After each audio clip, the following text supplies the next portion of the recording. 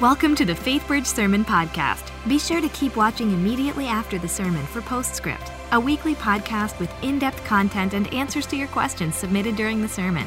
You can also find it on iTunes or at faithbridge.org/postscript. This is Jonah, and he's overboard. A few minutes ago, he was up here with these guys, but they threw him into the sea. To understand why, let's back up. Jonah was a prophet. He got messages from God and delivered them to people. God will restore our land. Everything was fine until God gave him this message. Dear Nineveh, in 40 days you will be destroyed. Jonah didn't like the message, and he really didn't like Nineveh. So he did what any of us might do when confronted with the clear, unchanging will of an all-powerful God. He ran. He ran in the opposite direction of Nineveh. And he didn't stop at the sea. He kept going on this boat with these guys until they realized that Jonah was the cause of this horrible storm that tossed their ship, and they tossed him overboard. That's when Jonah met the very big fish. Oh, Jonah. That's what we're talking about today, guys, the story of Jonah. Well, welcome. I'm Luann Riley, Grow Group and Discipleship Director here at FaithBridge, and I am excited that we're talking about Jonah's story today. Jonah's story is going to show us the depths of God's love. And so if you have your Bibles, you want to go ahead and take those out. We're going to be in the book of Jonah. The ushers are coming forward. If you don't have a Bible and you need one today, raise your hand. They'll be happy to give you one. If you don't have a Bible, take this one home as our gift to you. Now, let me just give you a warning here as you start looking for the book of Jonah and I hear the pages start to rustle. Jonah's story is only 4 chapters, 4 small chapters in the Old Testament, which generally is only 1 page in your Bible. And it is in probably, this popular section that you usually read in the Minor Prophets, right between probably your 2 most well-read books, Obadiah and Micah. So it's really super easy to find. So if you don't find it, resort to the table of contents and you'll get there. So go ahead and take a look and start turning to those. I cannot wait for us to talk about Jonah today. So I'm going to tell you about my twin boys. When they were little, we knew every play space in the Houston area. If it had a slide, a jungle gym, a trampoline, anything that I could use to get their energy and wildness out, we were there. And I remember this one time when they were little, this new play space opened in Houston down in the Loop, and we were so excited to go. It was this huge warehouse, and it had this labyrinth of tunnels and climbing apparatus. It had ropes. It had all kinds of things you could jump on, and foam pits and pedal cars. It was awesome. And so we went that day, and the boys, they laughed, they giggled, they jumped, they went down the slides over and over again until I thought that they would just fall out. And we had the best day until Mom uttered the dreaded words, "It's time to go home." Yep, if you have toddlers, you know how that goes. One fell out on the floor in a total tantrum, but the other one ran. He ran up into the labyrinth, he went through the tunnels, and he tucked himself up into the tiniest corner he could find, and he refused to come down. And so I thought, you know what, he's like 2. How long could he possibly stay in this thing? And so we waited, and about 10 minutes into the standoff, there was no signs of surrender. So I thought, well, I'm just gonna resort to some parenting strategies here, so I started with threatening. You know how it sounds. Get your behind down here right now or else. He was clearly not afraid. So then when threatening doesn't work, what's the next thing that we parents resort to? Bribes. Yep, bribes. I was like, if you will come down, we'll get some candy on the way home. It'll be so fun. Nope. Couldn't have cared less about candy. So then I tried another one, the whole we're leaving without you. Bye, see you later. Nice to know you. Hope you enjoy that new family who takes you home. Not scared at all. And I realized it was evident that he had left me with one choice. I had to go in after him. And here I am, this educated woman in my 30s, and I am taking off my shoes and getting ready to climb through this thing on my hands and knees to go chase my defiant, disobedient toddler. Oh, and he didn't make it easy on me either. I would crawl towards him and he would run. And he would see me coming and I would crawl and he would run. And there was this one point when I was literally like army crawling on my face, on my elbows through this tiny little tunnel that smelled like sweat and kids' feet, that I thought, this is part of the job that I never signed up for. And I wonder if God feels that way about us when we go in directions far from what he had in mind for us, and he has to come after us. That is what we're talking about today in the story of Jonah. Now, Jonah's story is a popular story. It has influenced movies and music and books and pop culture. The story of the guy who ran away and got swallowed by a fish. And it's simple to be tempted to think that Jonah it's a child's tale. It's a beloved and familiar tale. But Jonah's story is so much more than that. We're going to see today that Jonah's story is our story.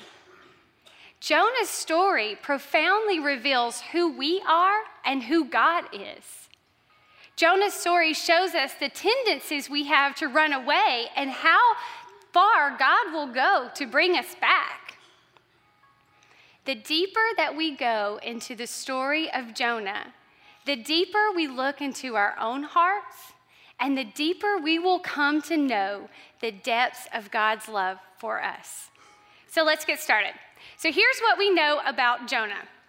Now, Jonah was not an unknown prophet in his day.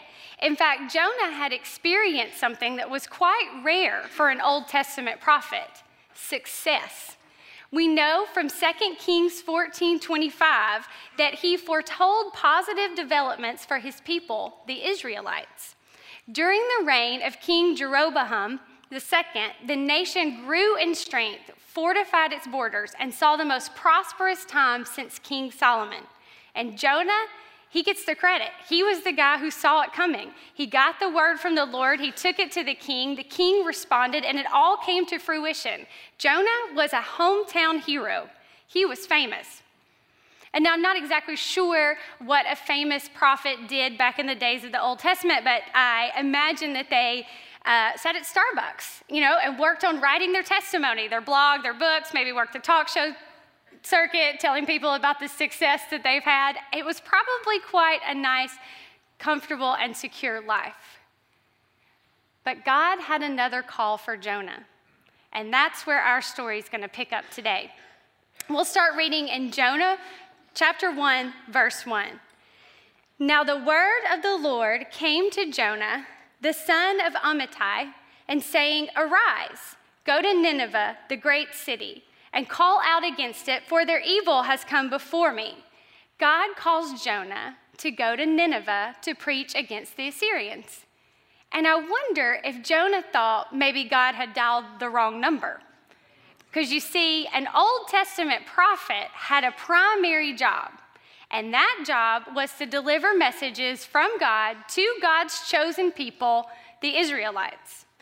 And now from time to time, God would give a word for them to preach against neighboring powers, against the enemies that surrounded them, but to be sent to one of those nations, to be called to go preach to them completely and entirely out of the job description. And from Jonah's perspective, this was an outrageous assignment. Jonah was a Jew, and Jews hated the Assyrians. The Assyrians were the enemies of Israel, and the entire history of Assyria is marked with violence, torture, killing, a reign of terror. And Nineveh was the capital city of evil. Asking Jonah to travel to Nineveh to preach against the Assyrians would have been like asking a Jew to go to Berlin during World War II and preach to the Nazis. Or maybe in our context today, asking him to go to Syria and preach against ISIS. This would be the most challenging assignment of Jonah's life. What will our successful prophet do when he gets the call from God? Let's pick it up in verse 3. It says, "But Jonah." So you see right here, if there's a "but" by your name in the Bible, it's not usually a great indicator that you're going to do what's expected of you. It says, "But Jonah rose to flee to Tarshish from the presence of the Lord. He went down to Joppa and found a ship going to Tarshish. So he paid the fare and went down into it to go with them to Tarshish away from the presence of the Lord." So Jonah hangs up the phone and he runs. He goes down to the marina, he buys a ticket, he gets on the boat, and he goes to Tarshish. I'm not even sure if Jonah knew where Tarshish was, but it sounded really far from God, and so that's where he's going. Sounds like a great place to run to. Now, I know that there are people in this world who enjoy running. Our family is not particularly one of those families, which is indicated by this one time when we were driving in our car and we drove past a woman jogging on the sidewalk, and one of my kids said, "Hey, Mom, what's that lady running from?" I said, "Well, son, some people run for their health, some people run for endurance, some people run to lose weight, some people, I think, actually enjoy running. I run if there's a fire." Go follow me. We all have our reasons for running, and Jonah had his reasons for running too. And it says right here in the passage that it tells us that Jonah is fleeing the presence of God, and it tells us twice. And when the Bible uses repetitive language, it's telling us to pay attention. Look up. This is important. It's stressing something to us. It is stressing to us that this is more than just the call to Nineveh. This is about more than just running from the assignment that God has given us. Jonah isn't just running from what God asked him to do. He's running from his relationship with God. He's running from God's authority in his life. And Jonah, of all people, should know that you can't run away from God.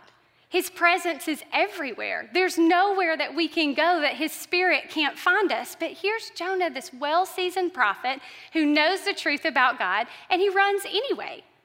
And that's why I love Jonah, because he's so relatably human. Because if I'm honest, I can see a lot of Jonah in me. I know what it's like to run from God. We all know what it's like to run from God. If we're honest, we can all say that we want to run from God, that our way is better. We all know what it's like to choose our own way. And so sure, maybe God hasn't asked you to do something as big or as hard as what he asked Jonah to do. But I know this, all obedience to God is hard, no matter how big or how small. In Herman Melville's book, Moby Dick, which draws its inspiration from the story of Jonah, there's a scene where an elderly chaplain named Father Mapple delivers a sermon from the book of Jonah. The chaplain says, "Jonah found God's instructions to be a hard command, but all things that God would have us do are hard. And the reason, he says, if we obey God, we must disobey ourselves. And it is in the disobeying of ourselves that lies the hardness in obeying God. To obey God, we have to disobey ourselves." And Jonah's story, it reveals what's true about our own hearts. We all want to make ourselves God. We all want to be the one who calls the shots. We want to dethrone God as Lord of our life, the one who's in control, the one who's asking us to obey, the one who's asking us to do the hard things, and enthrone ourselves. We all want to go our own way. And it's the sin from the beginning of time, from the fall, when Adam and Eve chose their own way over God and entered into the rebellion against God. It's this internal battle that we fight. And I relate to the way that C.S. Lewis says it when he says, I want to own my own soul. That is the inner struggle that we fight in our flesh. Is it God's way or our way? So I grew up in the church and went almost every Sunday, but I struggled with my view of God. I saw God as this sort of angry, distant dictator who had a lot of rules that I felt were impossibly hard to follow. And I inevitably would fail, and I would disappoint him. I felt like I couldn't earn his approval and that his love was conditional. And I didn't understand what it meant to have a relationship with God. And by the time I was 18, honestly, I didn't want one.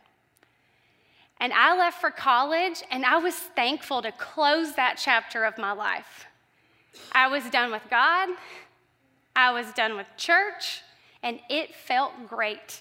It felt like freedom. And so I gave myself over to this freedom when I was in college, and nothing was out of bounds. I did what I wanted, when I wanted it, with little concern for anything else. I found this group of friends that I thought for the first time in my life accepted me, and we were sort of on the same trajectory, looking for good parties, good drugs, good times, good weekends, and that is all that mattered, was our pursuit of happiness and the next good party. And I'm going to tell you this. When we decide to disobey God, there is always a boat going to Tarshish. Satan is always happy to take over and provide transportation when we decide that we're done with God.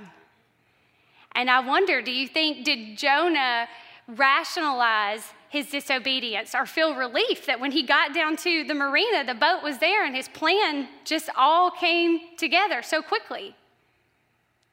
Jonah's story shows us how quickly our rebellious footsteps can take us away from God. Jonah went from being seasoned, well-versed, successful prophet to runaway rebel in a day. No matter how long we've been following Jesus, whether we are a mature believer and we've been following him for years, or whether we are brand new at following Jesus, obedience is hard. And when we give ourselves permission to disobey God, it is a downward slippery slope and descent. And so I want to ask you today, if you were to look in your heart, do you see a little of Jonah? Is there something that you're running from? Has God asked you to do something and you're headed the other way? Maybe it's a relationship. Maybe it's a person, and God is calling you to forgive or to reconcile, and you're looking for a boat headed the other way. Or maybe it's a place or a person that God is calling you to serve, and you're running the other way. Or maybe it's a sin or a pattern of behavior that God is calling you into confession and accountability, and you are headed in the other direction. Are you running? And what would it take for you to stop running? That's what we're going to see right here in Jonah's story. Let's pick it up in verse 4. But the Lord. So we had but Jonah, and now we're going to see God's response. But the Lord hurled a great wind upon the sea, and there was a mighty tempest on the sea, so that the ship threatened to break up. Then the mariners were afraid, and each cried out to his God. And they hurled the cargo that was in the ship into the sea to lighten it for them. But Jonah had gone down into the inner part of the ship and had laid down and was fast asleep. So the captain came to him and said, "What do you mean, you sleeper? Arise, call out to your God. Perhaps the God will give a thought to us that we may not perish." And they said to one another, "Come, let us cast lots, that we may know on whose account this evil has come upon us." So they cast lots, and the lot fell on Jonah. And then they said to him, "Tell us on whose account this evil has come upon us. What is your occupation, and where did you come from? What is your country, and of what people are you?" And he said to them, "I am a Hebrew, and I fear the Lord, the God of heaven, who made the sea and the dry land." Then the men were exceedingly afraid and said to him, "What is it that you have done?" For the men knew that he was fleeing from the presence of the Lord because he had told them. Then they said to him, "What shall we do to you that the sea may quiet down for us?" For the sea was growing more and more tempestuous. And he said to them, "Pick me up and hurl me into the sea, that the sea will quiet down for you. For I know it is because of me that this great tempest has come upon you." Nevertheless, the men rowed hard to get back to dry land, but they could not, for the sea grew more and more tempestuous against them. Therefore they called out to the Lord, "O Lord, let us not perish for this man's life, and lay not on us innocent blood, for you, O Lord, have done as it pleased you." So they picked Jonah up, and they hurled him into the sea, and the sea ceased from raging. And then the men, they feared the Lord exceedingly, and they offered a sacrifice to the Lord and made vows. And now the Lord provided a huge fish to swallow Jonah. And Jonah was in the belly of the fish for 3 days and 3 nights. Jonah's pathward downward, it led him down to Marina, down to the bottom of the ship, down to the bottom of the sea, and into the belly of a whale. Jonah's disobedience has landed him right in the middle of a ferocious storm. And I want you to listen to this. I want you to hear me. I want to make sure that we're clear about this part. There are some storms in our life that just happen as a result of the fallen, broken world that we live in. Cancer, the loss of a pregnancy or an infant. These are things that remind us that this world is not, and our bodies are not how God intended it to be. There are some storms that you'll find yourself in as a result of someone else's disobedience. The mariners in this story, they had no clue what they were getting themselves into when Jonah bought a ticket to their ship. And now they find themselves in the middle of this huge, ferocious storm through no fault of their own, through Jonah's disobedience. They are all caught up in it. And you might be here today, and you might can relate to that. You're caught up in the storm of a loved one's bad choices, of a friend's bad choices, and you can feel the craziness of the storm around you. But Jonah's story makes it clear that there are some storms that God hurls or sends our way because of our disobedience. Jonah is in a storm of his own creating. God sent this storm after Jonah. And here's our runaway prophet. He's asleep while the storm is raging around him. And the captain of the ship comes to him and says, "Why are you sleeping?" And that's the question I have today too. Jonah, how could you be sleeping in the middle of this storm in a time like this? It's kind of like when my husband and I get into like a really bad argument right before bedtime, and then he can just fall in the bed sound asleep without a care in the world while I just lay over there fuming, angry. I'm like, how can you be sleeping at a time like this? Anybody else? No? Just me? Okay, great. I'll work on that. I'm sure Jonah is tired, what with all of this running that he's been doing. But could it be something more? Could it be Jonah's ability to sleep through the storm is an indicator of his spiritual state? Could it be that Jonah is so content in his decision to run away from God and his disobedience that he is completely unaware of the danger that he is in? That he is numb to what is happening around him? We all have justifications that we tell ourselves to keep ourselves from seeing how far we've fallen from God. We sleep through warning signals, we ignore convictions, we don't see the signs that God is placing in our life to show us that we're headed down the wrong path. We make decision after decision, wondering what the chaos around us is all about. Surely it couldn't be our fault. We can be spiritually asleep to the dangerous path that we're headed down. And we don't wake up until the storm comes, until we're thrown overboard. Or for some of us, it's not until we are in the bottom of the sea, in the belly of a fish, that we will finally look up to God and say, how did I get here? So this group of friends I had in college, this crew that I was running with, one of the things that we enjoyed doing was following these bands, these jam bands. It's kind of part of the culture there. You would party and you would follow them. And so I graduated from college and I got a job, and I was living with sort of my foot in this adult, has a job, needs to grow up and be in the real world life, and my other foot still in the partying, late night, band following culture. And it was beginning to take a toll on me. I was exhausted and run down. And I remember this one weekend where it just sort of started spiraling out of control. It was in the middle of the spiral. I moved to Raleigh, North Carolina.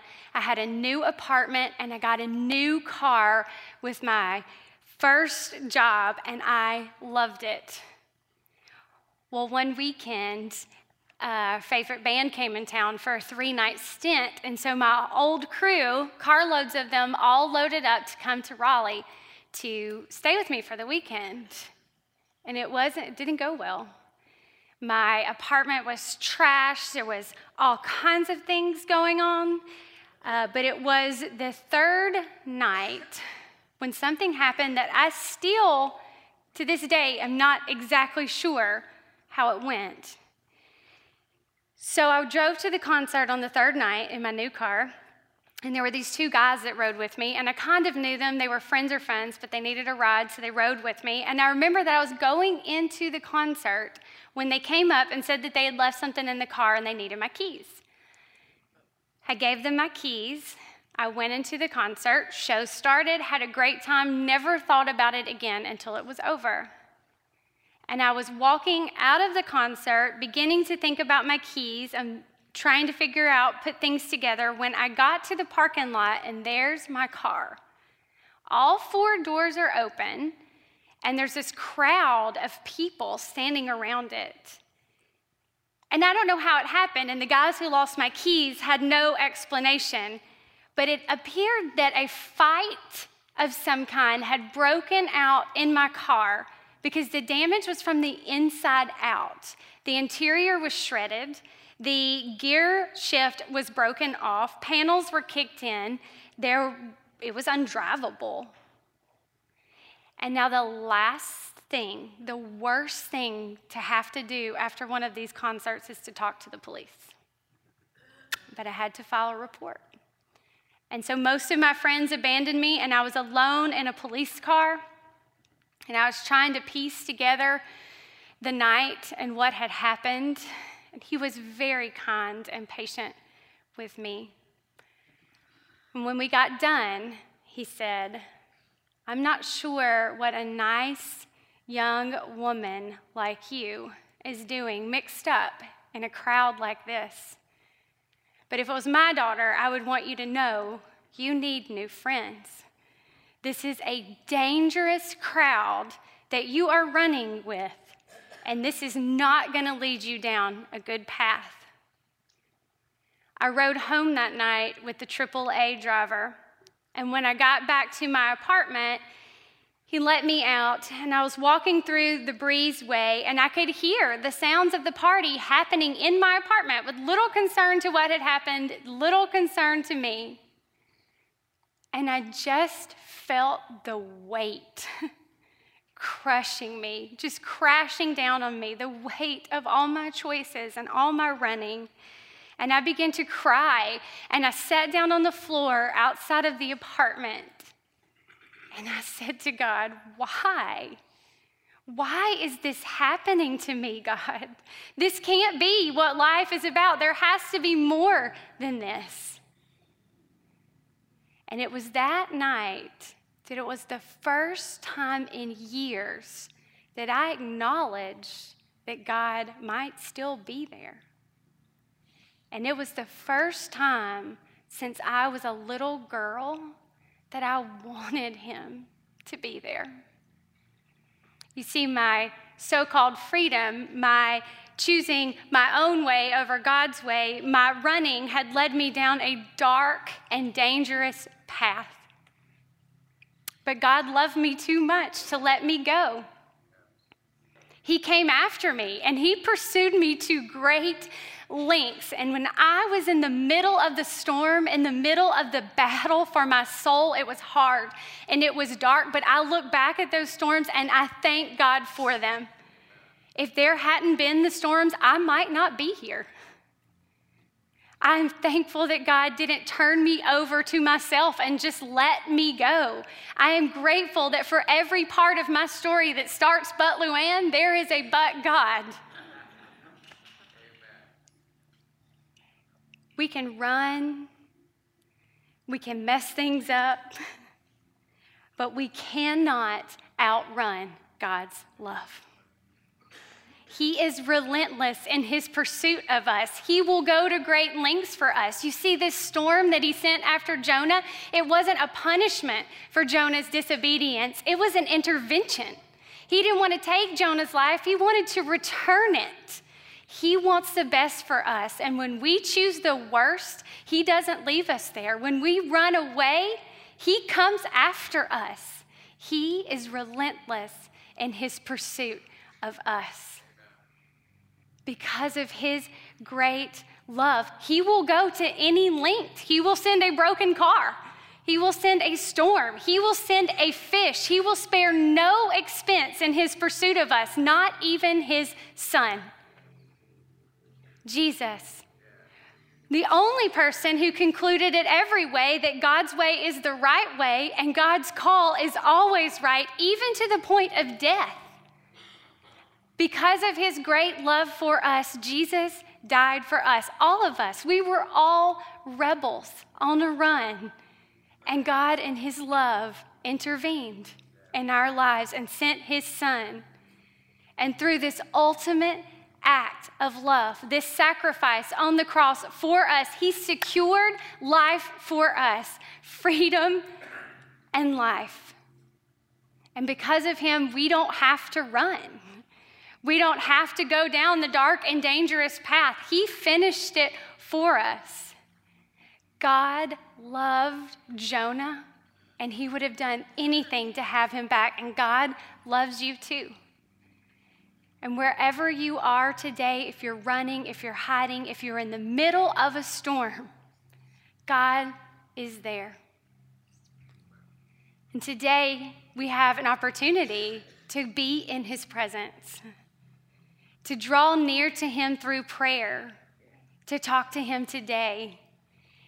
And so I want to take a few minutes before we leave just to come together and pray, just to sit in his presence and ask God to show us, what are we running from? To show us what he's calling us to. And let us leave changed by his overwhelming love for us. Let's pray.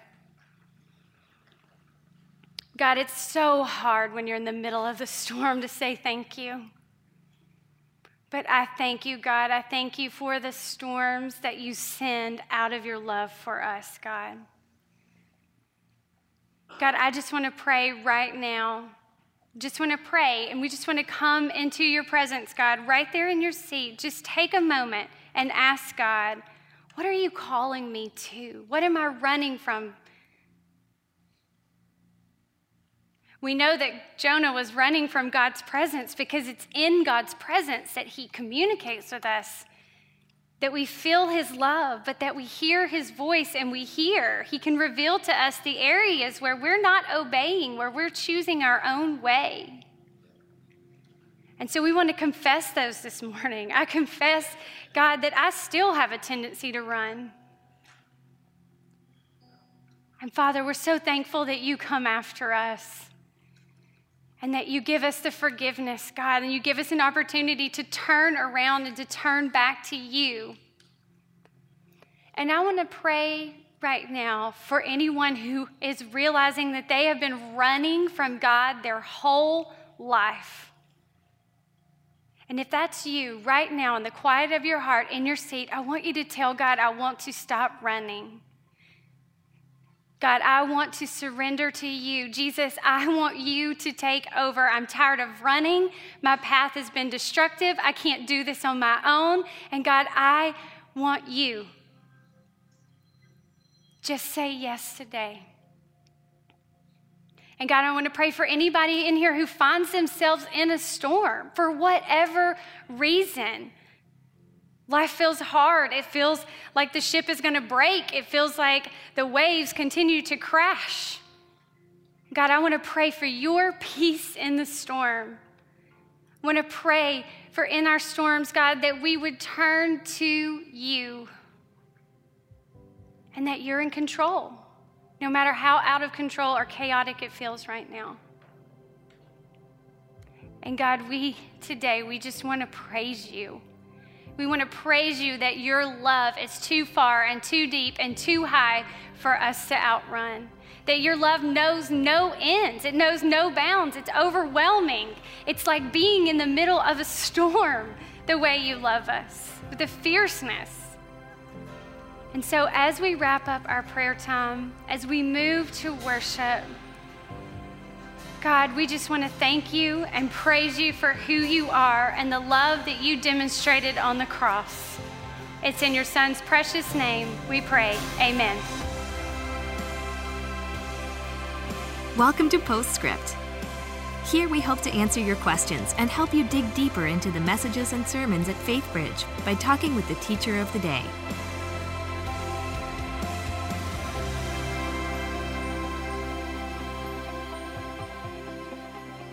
Hi, welcome to another edition of Postscript. I'm Dan Slagle, Care and Bridging Pastor here at FaithBridge, and today I am with Lou Ann Riley, who brought us a terrific message on the prophet Jonah, kicking off a three-part series on Jonah.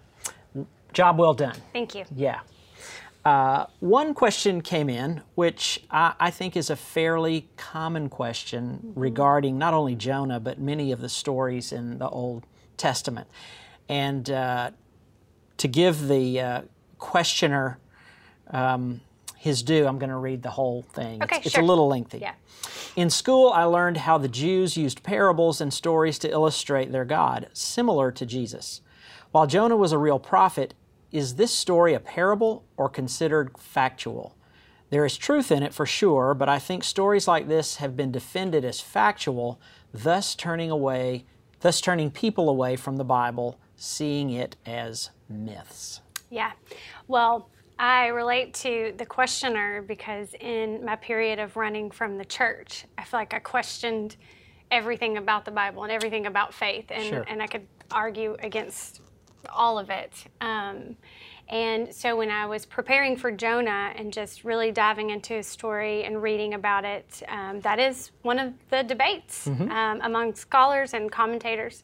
I land in that Jonah is truth because it's in the Bible, but I find that there's a couple of indicators to me that sort of land me in that camp. Okay. And I believe the first one is that Jesus actually references Jonah's story when he's here and he's teaching to the disciples and the Pharisees, and he says to them the son of Jonah, and he's referencing Jonah's story. He's talking about Jonah being in the well for 3 days.